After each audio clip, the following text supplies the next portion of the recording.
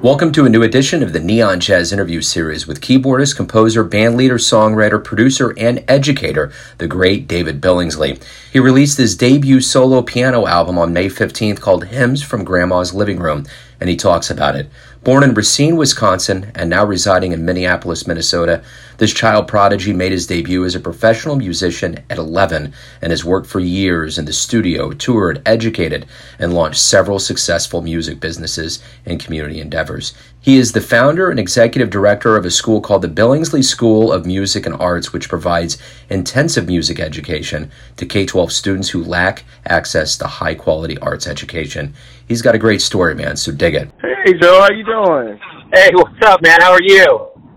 I'm good, man. I'm having a good day, doing good, getting it started. How you doing? Yeah, we're getting after it, man. You know? That's the only way to do it. Yeah. Thanks for reaching out, man. How did you hear about me and everything? You said, was it iTunes? Man, yeah, and dude, when you put that post up on your page, I was showing my wife, I was like, you got to check this out. This guy sent requests to 300 stations, and just on a whim, I reach out. So yeah, man, that's a power higher than us that's doing some work right there. Yep, definitely. Yeah, so I did see you on iTunes, and I just and I read your bio, and you know there was just so much that made sense to me. I'm surprised that more people haven't reached out for your debut album, being a child prodigy, the amount of experience you've had since the 2000s. I would think that would be a slam dunk interview. Yeah. So thanks a lot. I appreciate that. Yeah, without a doubt. So, man, hey, how are you holding up in the COVID-19 weird world that we're living in? Great question. I'm holding up pretty good. You know, it's been a pivot time for me, and it's been a time to shift and figure out a new way to do things. And so far, so good, you know. Just adjusting, you know. Things are out of my control, so just trying to do the best I can with what I've been given. And so started a new business in the pandemic as far as being an artist and putting my music out there. And it's really paid off. I think it's been a really good thing, a blessing for people and a blessing for me as well. So I found that I had to pivot in this time, you know, and do something different as a musician and artist because, you know, I'm normally on the road touring and playing music and doing things with large groups of people, and that's not possible. So turned to the internet, and I've been finding a lot of fans and listeners and people, you know, who are also quarantine looking for stuff. So, you know, looking for art and things to do. So it's been actually a really good quarantine for me, honestly. This is kind of my dream and what I've always wanted was the time. To me, that's what being a successful artist is having the time to make your art, you know, and to do what you're passionate about. So I'm finally getting a chance to do all these things, all these different creations that I had in my mind. They're starting to come to fruition now, and it feels really good. You know, I guess that's the thing that's bittersweet about this. You know, there might be something really special about releasing music during this time, kind of an indelible mark that's going to be left on people's minds. And I think, you know, people are going to have that latitude to delve into music, but you won't have that, you know, live aspect to back it up. But maybe, you know, maybe the good outweighs the bad with it. Yeah, definitely. I'm glad you said that, too, because that's what I've been finding is that the music that we release specifically is all hymns. So this is tradition. It takes you back to your grandma, your great-grandma, you know, your upbringing, memories, smells, food, all of that kind of stuff. And so what we're finding is that people are using this because to feel good, to feel better about their lives. One of my best friends, his mom, she just died recently of COVID, and he would just stream my album to her all day. And she would listen to that. He asked for a special version of What a Friend We Have in Jesus with like some New Orleans kind of, with a dance swing on it, kind of jazzy. And I sent that to her, and then she passed away. You know, and so that's the kind of work I'm doing right now. You know, that's kind of, you know, it's cool to be on the iTunes charts at number 4. We debuted on number 4 on the iTunes charts for the jazz category. You know, it's cool to get all these accolades and stuff and good reviews and positive press, but more than anything, I'm finding that this music is about helping people's lives and helping them find comfort, strength, and healing in these times. That's kind of what my grandma, when we opened the album, that's what she talks about. You're playing, revived me, restored me, brought about peace, and gave me strength until God calls me home. So that's really, she kind of gave me the blueprint, through that message years ago. And now I'm just kind of walking in it and fulfilling it. So my job is to give people peace, comfort, revitalization, and until God calls them home. That's just what I'm doing. So, it's been interesting. It's been a very different ride than I thought. I knew I was going to release this album. I didn't know it would be in a pandemic, and I didn't know what the need of the people would be. But it's very clear that this is helpful. Well, and the one thing I keep thinking about too, especially in the realm of jazz, is that it's probably, from an artistic standpoint, one of the highest levels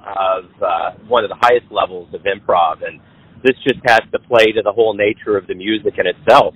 Yeah, no, I totally get it, and that's kind of the blessing of the album. I feel like I played them traditional enough for you to understand and feel the song. Okay, yeah, I remember this song. This is the way it goes. But then once we put that improv on it and put our own stylings and own voicings and ideas on it, it turns into something completely different. And I think that's what people appreciate about the album, is that it's very traditional but also extremely modern at the same time. So we're just trying to, push the art forward and give people something new, as far as gospel hymns, that hasn't been done as much, gospel/jazz hymns, and so we're just trying to also educate people, and leave a legacy and a sound so that people have a blueprint to follow, almost like a fake book or, anything else. But this is more along this side of, the spiritual aspect of it. But it's still jazz, because it all comes from that same place, really.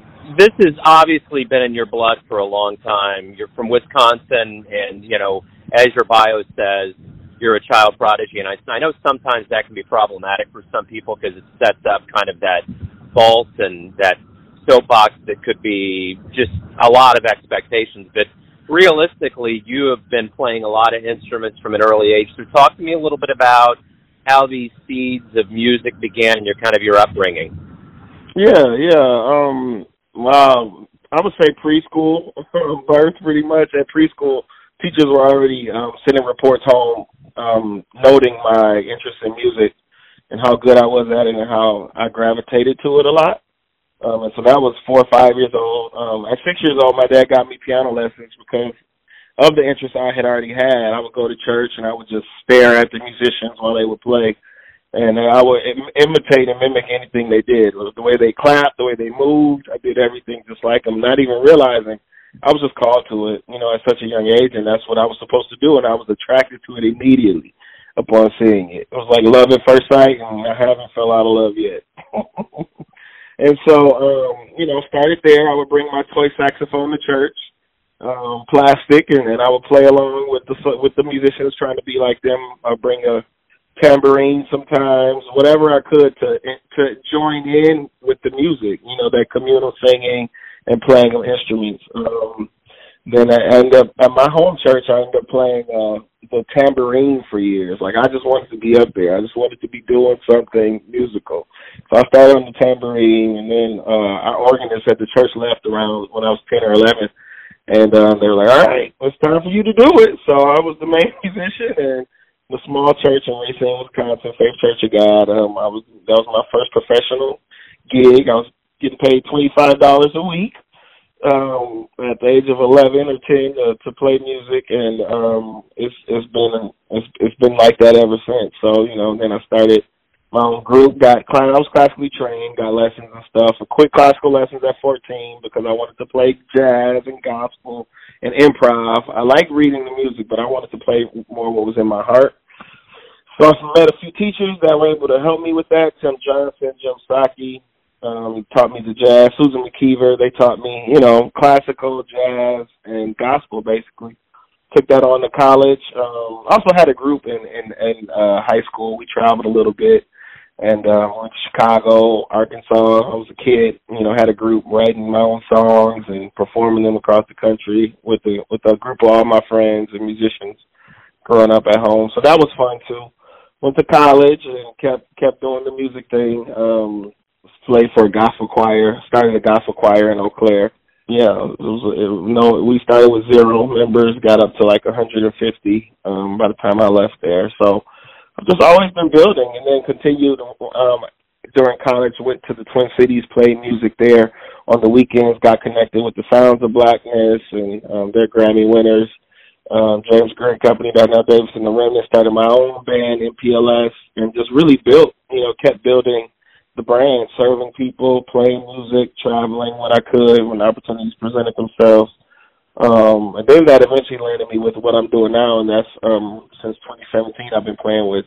To me, it's my ultimate gig. It's the best thing of my career so far, is playing with Stokely Williams. He's an R&B legend, and he's the lead singer of Mint Condition. He has now gone solo, and he's making his own music. He just got his first #1 on the Billboards a few months back. And so that's what I'm doing now. We're traveling and doing that kind of thing. Right now, of course, we're not. But once this, lifts, we're going to be back out there sharing music all around the world again. So that's been my background. As a kid, I started in poverty. I started poor. And I just really, music was my medicine. It was my therapy. It was what made life better for me, easier, more able to cope and deal with it. And sharing that with people and allowing that to change their lives is what really, is what did it for me. And so I've just been doing music ever since. From nothing basically to a professional, and then not only that, now also doing my own music, and also have a school of music and art called the Billingsley School of Music and Arts. And what we do is we provide access to kids who can't afford it, kids who were like me. That's why I started the school. A lot of kids who were African American, Black, growing up, I didn't see them in lessons with me. I didn't see them in the competitions. I was often the only one, and so it made me want to do something about that. And so since I've started teaching kids and teaching people. I have 2 professional keyboard players now who are playing in the field. One in LA, one right here in town, who got on Billboard with his songs. And so, now my goal is to just get 10 more of those kids and to keep pushing that brand as well, and to keep, giving more kids access to the art. So for me, it started as a kid and it grew into a profession where I'm, and I want to do the same thing for other kids. It's like how Mozart, he started at 3-4 years old. People started recording his compositions and writing down what he was doing, and you can build a career pretty early on. And so that's kind of what I want to do now for other kids. I didn't have that opportunity until now to put out my first album. I'm 35. I would love for a child prodigy to put out their first album when they're 10 or 15, or and so that people can see that growth, so they can grow with that artist, that fan base can grow, the revenue streams, all of that. I'm looking to bring kids out of poverty through music and through arts because it worked for me. And so that's basically my story. That's how I got started, and now this is what I'm doing to help the next generation and to give back and to make sure that, music never dies, jazz and gospel music, and then those roots that I have, that they live on forever through me, but also through the lineage of students that I'm teaching. Well, the name of the debut CD is Hymns from My Grandma's Living Room, and obviously family and that lineage has been huge in your life. Talk to me a little bit about those influences, forces that have led you to who you are. Yes, my village, they're from Racine, and my grandmother was the biggest part of my village. She raised me basically. My parents divorced when I was 1, and so she, I lived with her, and she taught me everything. She was an educator.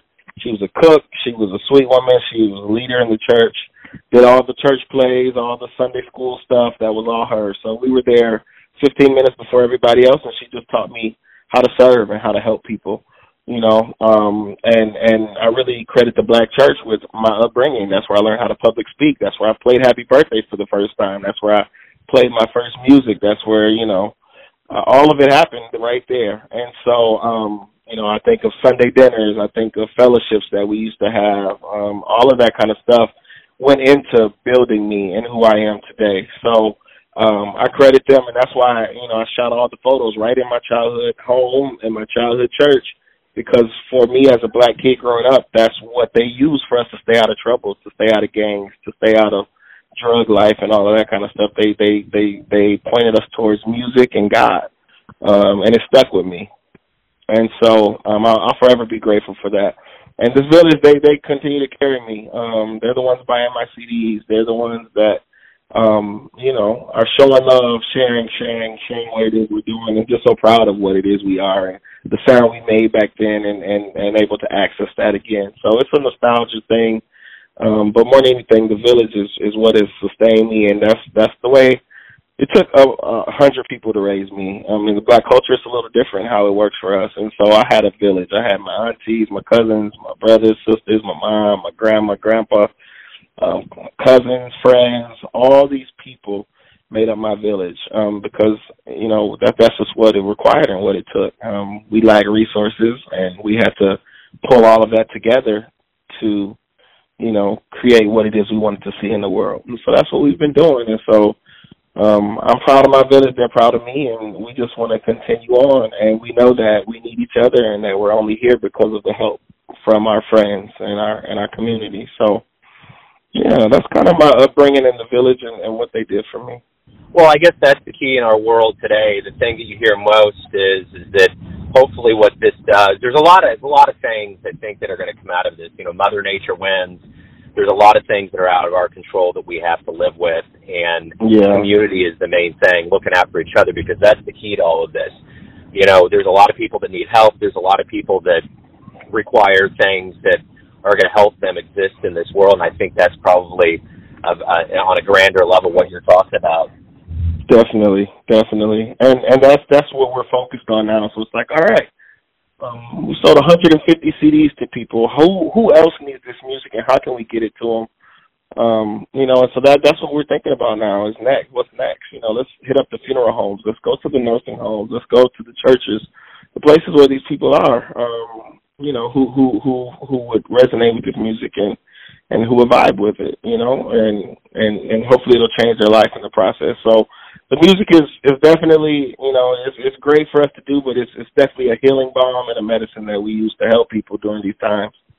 Yeah, and we're finding that it's truly helping people. They're instrumentals, it's just piano album, and so it allows people to reflect, to kind of relax their minds, to be at ease and not so occupied with the pressures of the day, and the circumstances that we're going through. A nice escape and a chance to release some of those problems and worries to God and, that kind of thing. Talk to me a little bit about what you like the best about being a musician. What do I like best about being a musician? Wow, that's a great question. I would say what I like more than anything is the opportunity to help people's lives be better, to change their lives.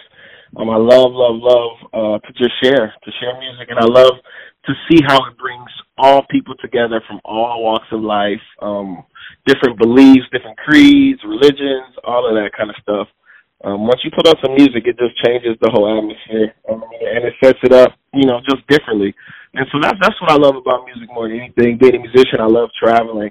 I love to go to fun restaurants all over the world and eat yummy foods, see different cultures. That's one of the coolest things about being a musician, too. We see all walks of life.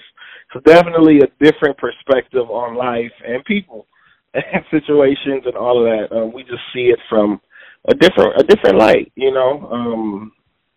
Yeah, we see so much. We see the wealthy. We see the poor. I like to do a little bit of everything. I like to play for all types of people so that it just makes me a more well-rounded person. And I think that's why musicians are so intellectual and so good with people and good in life, because, we've seen so much and we take from every experience that we see and we learn from it and then we use it. So those are the greatest joys of being a musician. I love to travel. I love to see things. I love to share with people, help their lives, and, go home to my family and support them after it's all said and done. It's really a beautiful exchange and a two-way street.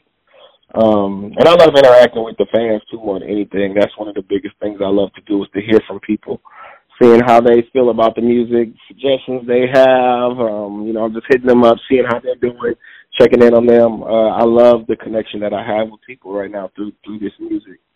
That's been the biggest blessing. So what was the first live show you saw that made you think, man, that's what I want to do with my life? And Hank Jones. Like I said, I grew up in poverty, so I didn't go to concerts and stuff growing up often. Very rare that I do anything like that, or go to Milwaukee or some other bigger cities to see artists. So one time I was in high school actually, and I had just won an AXO competition, NAACP AXO. It's like a competition for youth people, for youth kids who are in the arts. And I went to nationals, but I met a guy named Thomas White. I'll never forget, and this is part of that village I was talking about. Thomas saw my gift.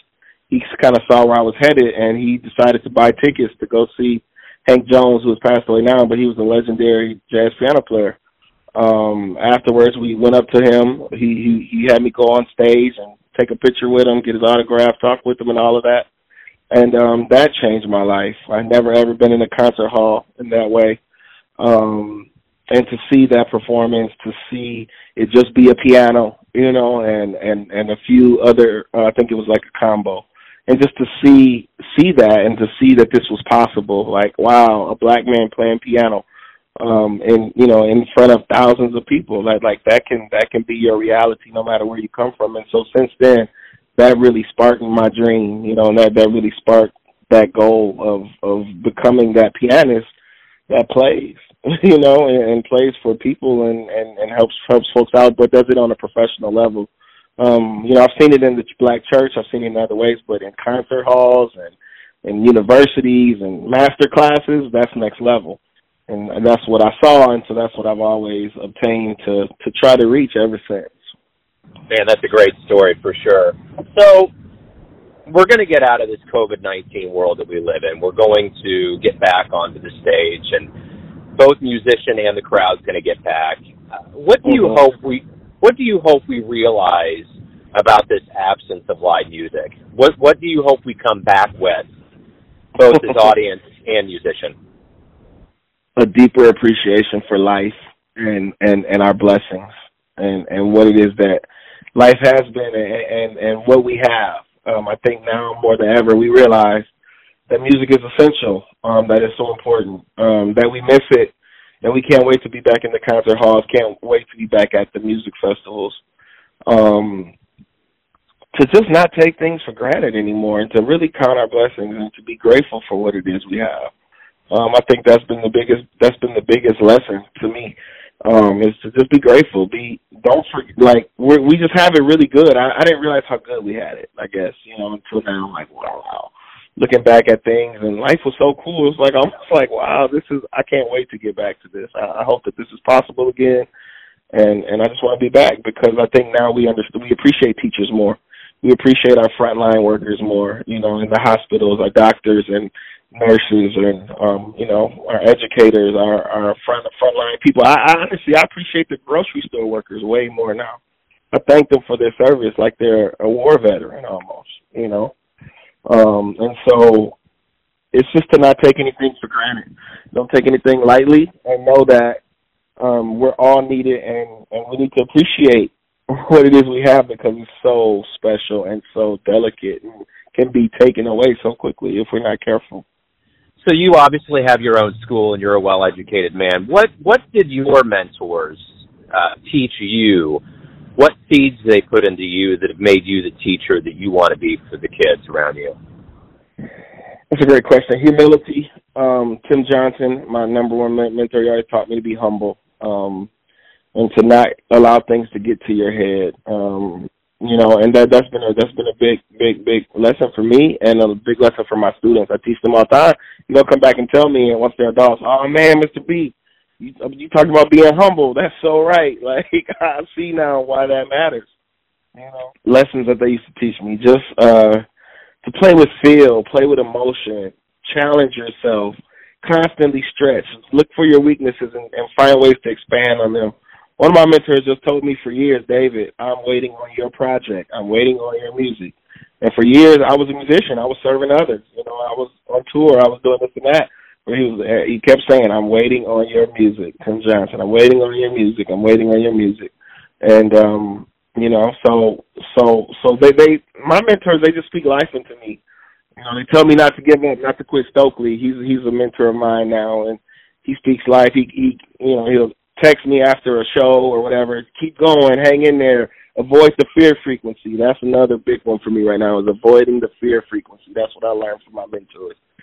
Because you're going to doubt yourself. You're going to feel like you're not enough. You're going to feel judged. You're going to feel like people are not as receptive or warm to you as they should be, or whatever it is. And it's really not about us right now. We're in a pandemic, and people are doing the best they can to survive. And the blessings that you do receive, the support you do receive from fans and others is just an added bonus right now. You know, it's actually a blessing from God. It's not required. So just to be humble, to avoid the fear factor, and to put out music. Those were the biggest things that they taught me. And now I see the power in all three of those different concepts now, and how it's working for me. You know, I avoided the fear factor, and I did it anyway. I got 8,000 views on a live video that I did, you know. And so if I, you know, just listening to those messages, if I put out an album, we can go number 4 on iTunes within the first week, and we can stay on the charts all week. You know, if I wouldn't have listened to them, none of this stuff would have happened. I would have never realized my potential and the power that music really has and how it can spread. You know, it's been really incredible to see that spread. So everything's going to come down to this. Everyone has a perception of you, your family, your friends, your students, your fans, but you're the one living your life. Who do you think you are? I'm an evolving, constantly changing, perfectly imperfect human, doing the best I can, growing in wisdom and love every day, and trying to be the best person I can, regardless of whatever's thrown my way and whatever circumstances or burdens, you know, self-inflicted or inherited. I'm just always trying to take it up, find a way to upgrade, find a way to better myself, better the people around me, better my community, better my friends. And then also just be and exist, and also be patient with myself and gentle and kind, you know. So I would say all of those things really kind of sum up who I am. So people will know, yep, David, he's not perfect, but he's sincere, and what he does, he works hard at it, and he's professional, and he tries his best, you know, and he gives it his best effort, and he tries to give you quality, and he tries to do things well and at a high level. I don't always succeed, but I'm definitely, you know, that is definitely my mission and my goal always. And so, yeah, that's what I would say for that. Right on, man. Hey, thanks, David, for taking some time out. Thank you for talking and opening up about your life and music during this very surreal time on the planet. I appreciate it.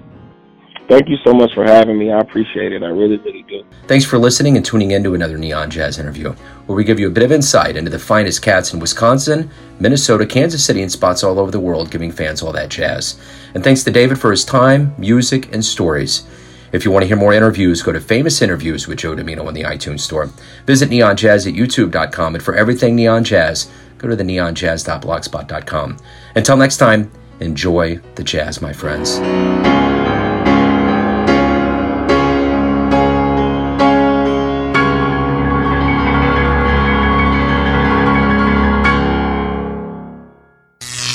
Neon Jazz.